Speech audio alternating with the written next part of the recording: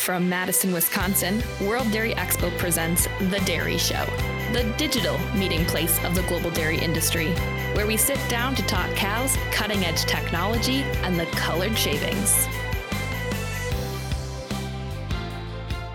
Welcome back, listeners, to The Dairy Show. I am your host, Katie Schmidt, and this week we are taking the podcast to the West Coast and having Todd Koch of TMK Creamery out in Oregon join us. So welcome to the podcast, Todd. Thanks for having us. Now, I follow you guys on Instagram, and that's where I've kind of been a part of the TMK Creamery journey from the farm into the distillery and Cowcohol. So I'm excited to talk about that, but let's start at the beginning for you. Tell us a little bit about yourself, what your relation is to agriculture and to dairy. I'm a first-generation dairy farmer. So I started a 4-H project when I was 12 with a Holstein heifer. I grew up with sheep and horses and bought that heifer. Was supposed to sell her before she started milking and didn't do that. And then through a series of bad decisions, we are where we are now. And where is now? You've obviously have the dairy, but what does that look like? So we're a small dairy farm. We milk about 20 cows right now. We went to processing all our own milk and into cheese and ice cream. Built an on-site creamery, and then we really wanted to focus our efforts on showcasing dairy cattle, dairy production, animal ag production to the public. So we have open hours where people can go and visit the cow. We call them cow liberties. So visit the cow liberties, visit the junior cow liberties, and then see the process of cheese making, and then have a opportunity to buy and taste all the products. Oh my gosh, that's wonderful. Okay, so we're gonna cover some of this. We're gonna step back though, because 12-year-old Todd starting out with a dairy project in 4-H. How did that happen when you don't have that dairy background? So it was actually my grandfather. I was buying bottle calves and raising them, and I wanted to make money. And he told me I should buy a registered Holstein heifer and then sell her as a Springer because I could make a lot more money. I don't know how truthful he was in that statement, but that's what I ended up doing. And it's been awesome. It's been a great experience for me. I mean, all my siblings got involved with the dairy farm, with the dairy cows, and my brother now is basically manages the day-to-day ops with the cows, and then my sister's the head cheesemaker. So it's been great, and we have I think 10th generation descendants from that original heifer still at the farm. Wow! Oh, that is so cool. And so, did you find a dairy a site to take over, or did you get to build your own and start from scratch? No, we started from scratch. We built our own. So me and my brothers and my dad poured the concrete, built the stanchions, built the barns, did everything. So yeah, started from scratch. Oh my goodness. And so stanchion barn, so tie stall cows are inside, or they live in that really nice coastal lifestyle of in and out? Yeah, they got they actually live a freestall life. So we have freestall barn. It's basically, they live like probably 90% of the other cows in the country. We do have pasture. So we do, when it's possible to get them out on pasture, we actually give them an opportunity to be out or in, so they can go lay out in the pasture. They can lay in the freestalls. And that's pretty awesome to do with the public when the public's there, because a lot of cows, if you're managing your freestalls right, a lot of cows will come inside and lay in the freestalls versus laying out in the pasture. And when people see that firsthand, I mean, they're pretty shocked that that's what they end up doing. Yeah. Yeah. So where does this, I'm going to call it a passion, or at least an interest in general population, general public education and connection to agriculture, where does that come from for you? I think it's pride in what we do. And I think a lot of farmers have, a lot of dairy farmers and a lot of farmers in general have pride in what they do. And I always thought it was easier to show people than tell them. So we decided to open up the farm because we're proud of what we do. We think our cows we want them to live their best lives. We try really hard to create an environment for them to live their best lives. And we thought that it was a good opportunity to show that and share it with the public so that people can see what those cows do, how they live their lives, how interactive they are with people, and just give them an opportunity to start with conversation on where their food comes from. So if people have questions, we wanted to give them an easy platform to be able to converse and get questions answered, straight from the farm.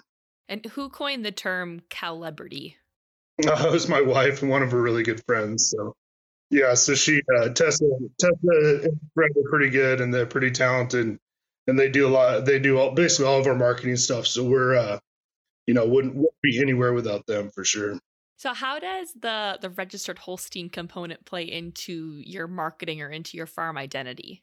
Yeah, so the first heifer I bought was registered Holstein, and actually the first calf that she had ended up, I showed her, and she ended up winning the state shows and stuff like that. And then she ended up winning the senior 2-year-old class at the Western National, and I ended up selling her. And I guess just through that experience, I got really excited about the Holstein breed, and I just found a passion for the Holstein cow. And so that's kind of just where it all started. What is the guiding breeding philosophy or principle that you use today when selecting genetics? It certainly has shifted, I think, over time. And I think that's probably every dairy farmer's philosophy a little bit. As we get more information and more knowledge, we always want to shift, and we always want to I think the goal for all of us is to make a cow that's more comfortable in the environments that we're putting her in. And so if we can do that, with genetic selection, we should be doing that. So a lot of our selection right now, we do select, all of our bulls that we select for right now are pulled. We do select for the A2. And then we also, because I'm a guy that likes phenotype, we select, heavily for good udders and nice looking cattle. Because when you're dealing with them every day, you still want them to look good. Yeah, you like a nice looking cow for the image for your customers to come see as well. Yeah. Yeah. So let's kind of shift towards the creamery side of things. When did that start? So we started doing research on building a creamery in 2014. We needed to shift what we were doing on the farm and how we were marketing, and basically we just kind of at a crossroads whether we were going to keep the farm or not. And I guess me and my siblings and Tessa were not interested in getting rid of the cows yet. So my sister was interested in making cheese. So we started exploring those opportunities and what that needed to look like, and start developing a plan on how to move forward. We started making cheese in the spring of 2017. Yeah, and the rest is kind of history. In 2019, we actually won a silver medal in Italy with our cheese at the World Cheese Awards there. And so we were super excited about that for, just being in it for 2 years. And you mentioned ice cream too. When did that come into the picture? So we started the ice cream about a year after we started making cheese. And as we were kind of developing our agritourism aspect of it, we wanted to have, ice cream there. So we do a lot of free tours for young people. And there's kind of, for the young kids, we get them out. They have to feed a cow and pet a cow, and then they get a free ice cream cone at the end. So we had to make sure we had some ice cream there. What kind of cheese do you all focus on making? Like, what are the flavors or varieties? Mainly cheddar based. So we do a lot of cheddars. We move a lot of cheddar curds to some restaurants, and then have the retail store. And then we do a little bit of Gouda and a fromage blanc. And is that, I guess, how did you pick those types of cheeses? Just through our research, before we even started the creamery, we were doing research at Oregon State University at their pilot plant, working with recipes and stuff like that. So just through that kind of research and how we built the plant, those were kind of the things that worked the best for us. So that's the avenue that we took. Okay. And so folks that listen to this podcast, they tend to love episodes like this, Todd, where it's that value add product. And I think that's because there's interest in people also doing something similar. So what are some of those steps that you took in starting the creamery beyond just like that baseline research of market as well as recipe creation, we'll say?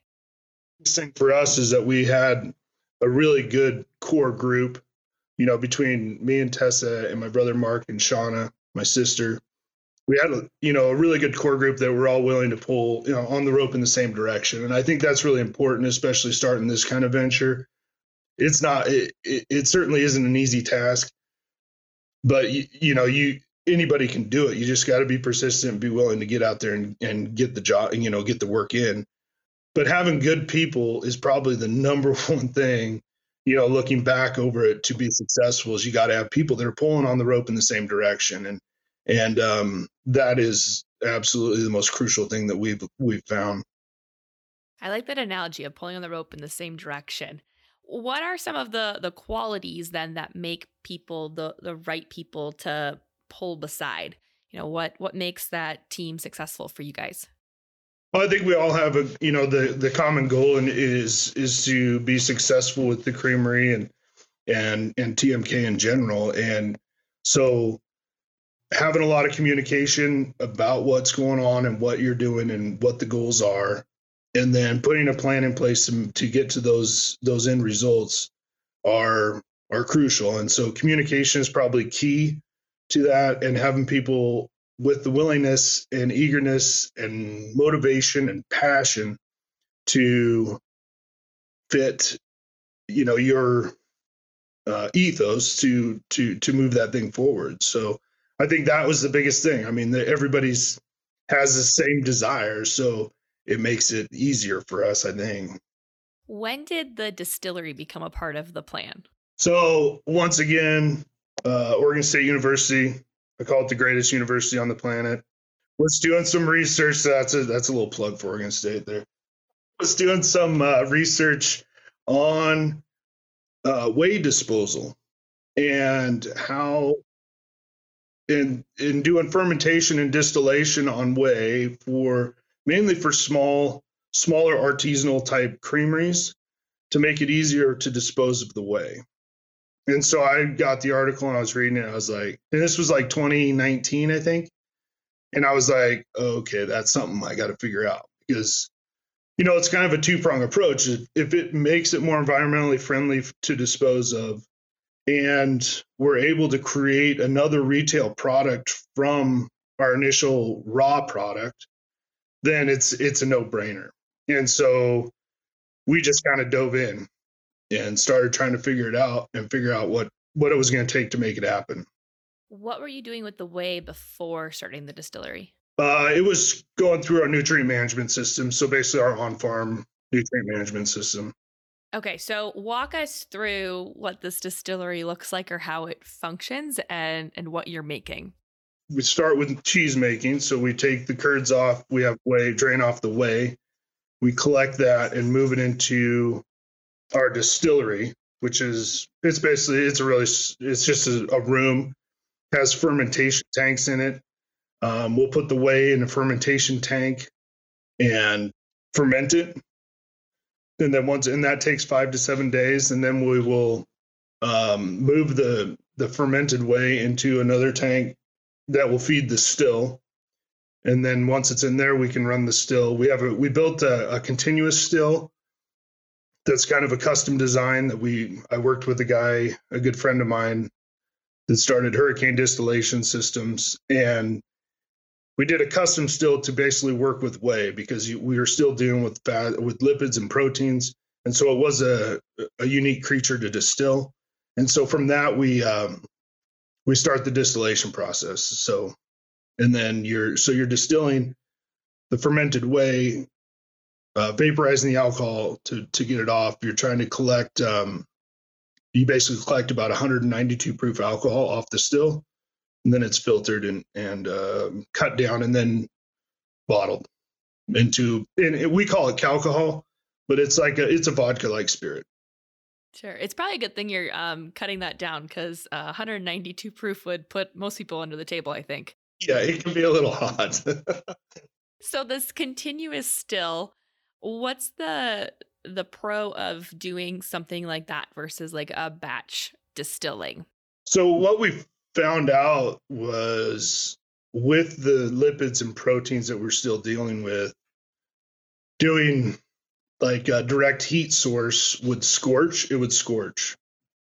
And it would make it really hard. It's really hard on the equipment. And then it would make it really hard to harvest the alcohol off that you want to create a really nice spirit.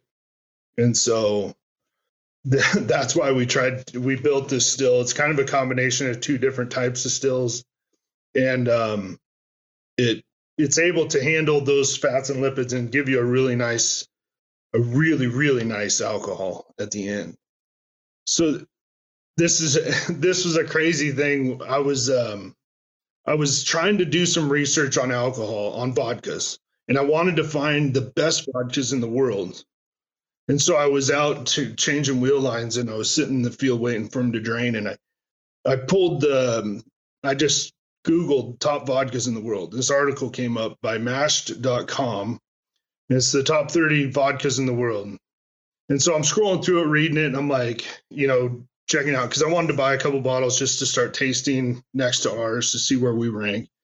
And as I'm scrolling through, we actually showed up on the list. So yeah, it was pretty incredible. It was one of like the moments that you have that I was like, oh my gosh. And I'm out in the field all by myself. I was like, this is incredible. I hope you went back to the farm and grabbed a bottle to celebrate with the rest of the team by the end of the day. So yeah, that was quite a sight. It was humbling, and it was it kind of made all the work kind of be worth it at the end. So when did you start bottling and selling the Cowcohol? We actually started with the contract distiller. So right before COVID, we actually started with the contract distiller because we thought that was going to be way easier to get the product to market because they already had the licensing and everything. And then once COVID, and that was October of 2019 is when we debuted. 2020, COVID hit, obviously. Our distiller the distiller that we were working with went to making hand sanitizer. So we weren't in any production at all.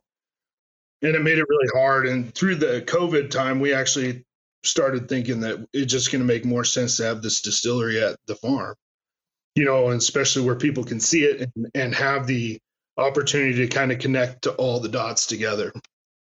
And so then we started figuring out what it was going to take to bring the distillery on farm and start the distillery on farm. We just started basically distillery's license ready to go in November of 2022. And we just started here in full production the first of this year. So your sister is the master cheesemaker. Who's the master distiller? That's me. That's you. Then we're talking to the right guy. Okay, so I will be the first to admit that I know basically nothing about the process of making alcohol. I enjoyed drinking it, but I don't know how it's made. What do the fats and lipids have to do with the process of distilling whey into vodka?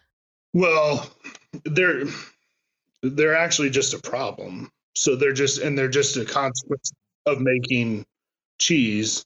You still have some fats and proteins left over from that process. So there is, and we actually are looking into this, some filtration that we can do to get rid of those and make it more streamlined from that standpoint. But as we are starting, some of those, even a small system's $100,000. So,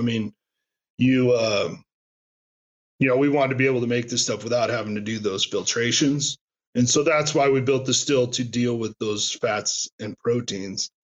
So ideally, you wouldn't want to have them in there. So ideally, you would just want the lactose, which is the milk sugars that's left over in whey, and you would want to take the fats and proteins out. And that's kind of what we're looking at right now. We're going to start a filtration system where we can pull those out. We can actually feed the fats and lipids, or the fats and proteins, back to the cows. And then we want to do like a reverse osmosis on all of our effluent so that we can feed the water or give the water back to the cows as well. Oh, oh, cool. Okay. How does the taste of Cowcohol compare to like a vodka I would buy here in Wisconsin? So probably made out of potatoes or something like that. It's actually really smooth. So, and I'm giving you this. I mean, obviously, I'm going to say that it's really good, but we've had spirits judges try it, and I mean, obviously, it's been listed as a top 30 vodka in the world. So, what the spirits judges tell me is that it's a really smooth. They call it a sipping vodka, so one that you wouldn't want to really mix with anything, but it's really smooth, and then has almost like a caramel or a vanilla type finish to it. Interesting. And that's because of the lactose that it's made out of, or what causes that smooth finish or that caramel flavor? Yeah, that's what we're attributing it to. I mean, there's ways to filter, there's ways to filter out and make a spirit completely neutral. We're trying to leave some components of what the spirit wants to be so that it has some distinct differences to it. And that's, I think, what we were trying to do with the process. And I think we achieved that. I think it's a really nice vodka. I mean, I'm not a huge vodka guy either, but through this process, I started learning a lot more about it. I can tell you that. Yeah, I think I'm gonna have to figure out how to buy a bottle. Do you guys do shipping, or how do you distribute your product? So yeah, we can only ship in Oregon as a distillery in Oregon. We do have a fulfillment center in New Jersey that ships to, I believe, 32 different states right now. Wow. So I'll have to look and see if Wisconsin is one of them, and we'll have to figure out how I can try some. Okay, so as you're going into this new venture, this new process, obviously distilling is very different, especially when we talk about distilling whey. Where or how are you learning about stuff like this besides Oregon State? Like, is there other resources available for you? We not necessarily. To me, all my stuff has been a lot of trial and error. I mean, we started, before we debuted in 2019. I mean, it was a crash course in fermentation. It was a crash course in distillation. It was, just trying to learn everything you possibly could to figure out how you were going to get this thing to work.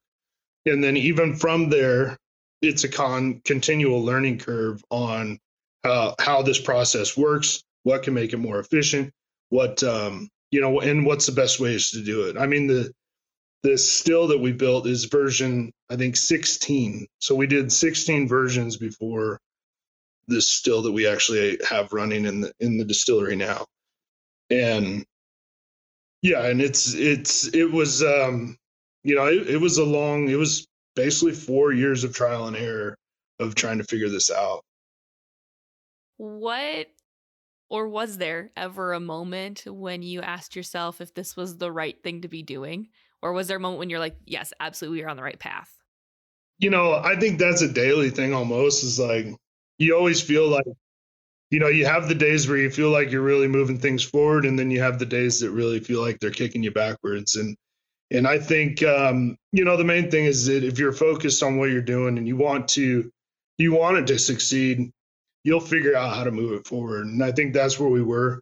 There was definitely days where I was like, man, I don't know if I can get this done. I mean, it's a challenge, and it's not a new thing. And that's the problem, is with the whey fermentation and distillation. I mean, there's not a lot of people to source that can help you, because a lot of people aren't doing it. I mean, and that's, I mean, as far as we can tell, we're the first whey distillery.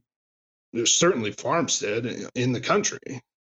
So, I mean, there's not a lot of people you can go find to help you. So you're grabbing bits and pieces wherever you can, and then you're moving the thing forward where you think is the best. And we thought it was important to do. I mean, I can tell you, well, I knew when I went to Oregon State, and I knew I always thought when I was at Oregon State, man, if I could get my dairy cows to make beer, we'd be in a real good spot. And I guess making Cowcohol is just about as good. Yeah, that sounds like a thought of a college student. Absolutely. So did you study food science, Todd, or is this a totally a new venture for you? No, it's totally new. I was animal science pre-vet, and then yeah, so all this is a new deal. What was the hardest part in starting something like this because it is so new to the industry? The hardest, if I went back to do it again, I would make sure and figure out all the licensing and regulations to be a distillery, both federally and state, and make sure that you understand all those before you move forward. I mean, that's kind of, all of our, we kind of jumped in with 2 feet. We thought it was going to be easier to do it with the contract distiller, and it really wasn't. But knowing what those hurdles are going to be federally and state-wise are a big deal, and making sure that you're willing to do those things. And then, now that, there's more and more people that are doing some whey spirits. And so you can get information now. And I think we're going to try, or we're putting together some material, because we've been getting a lot of people asking us about Cowcohol, how to process, what the process is. Tess and I are actually putting together some materials so that we can, maybe have a webinar. So, instead of dealing with everybody one-on-one, we can give more people information if they want it. So That makes sense. There's enough cheese processors like on-farm creameries that would have whey to use. So it's kind of cool to hear that you're now going to find ways to support other small businesses and other entrepreneurs in other states.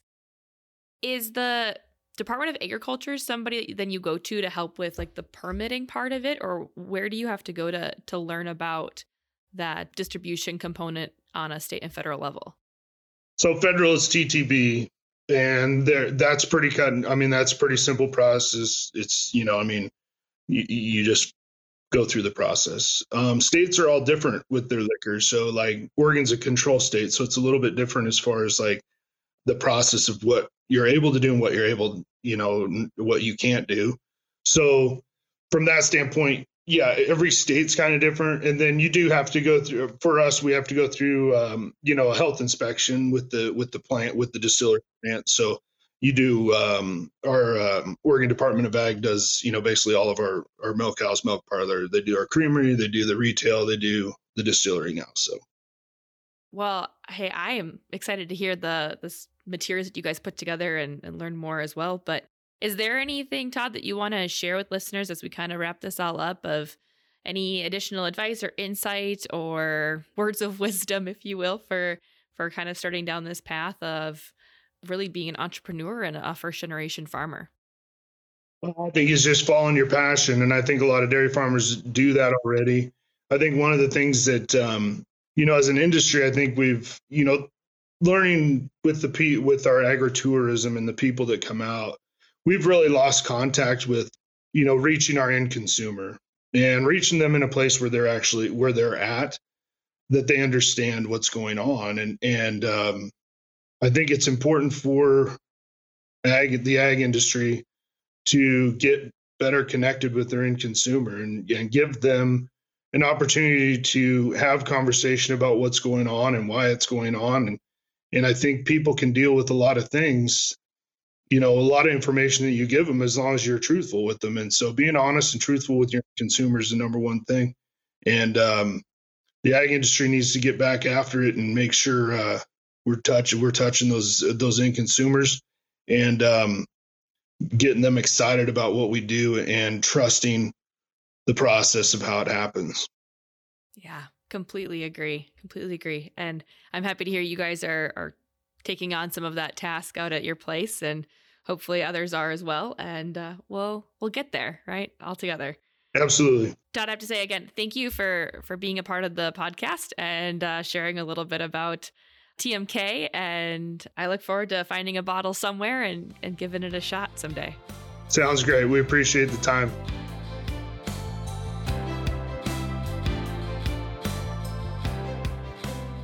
Thank you for joining us for this episode of The Dairy Show. We hope you enjoyed it. And don't forget to hit like and subscribe wherever you are listening to us today. And of course, don't forget to tell your friends about how much you are enjoying The Dairy Show. We would love to have them join us as well. And last but not least, if you have any comments for us, send us an email at wde@wdexpo.com. We would love to hear from you.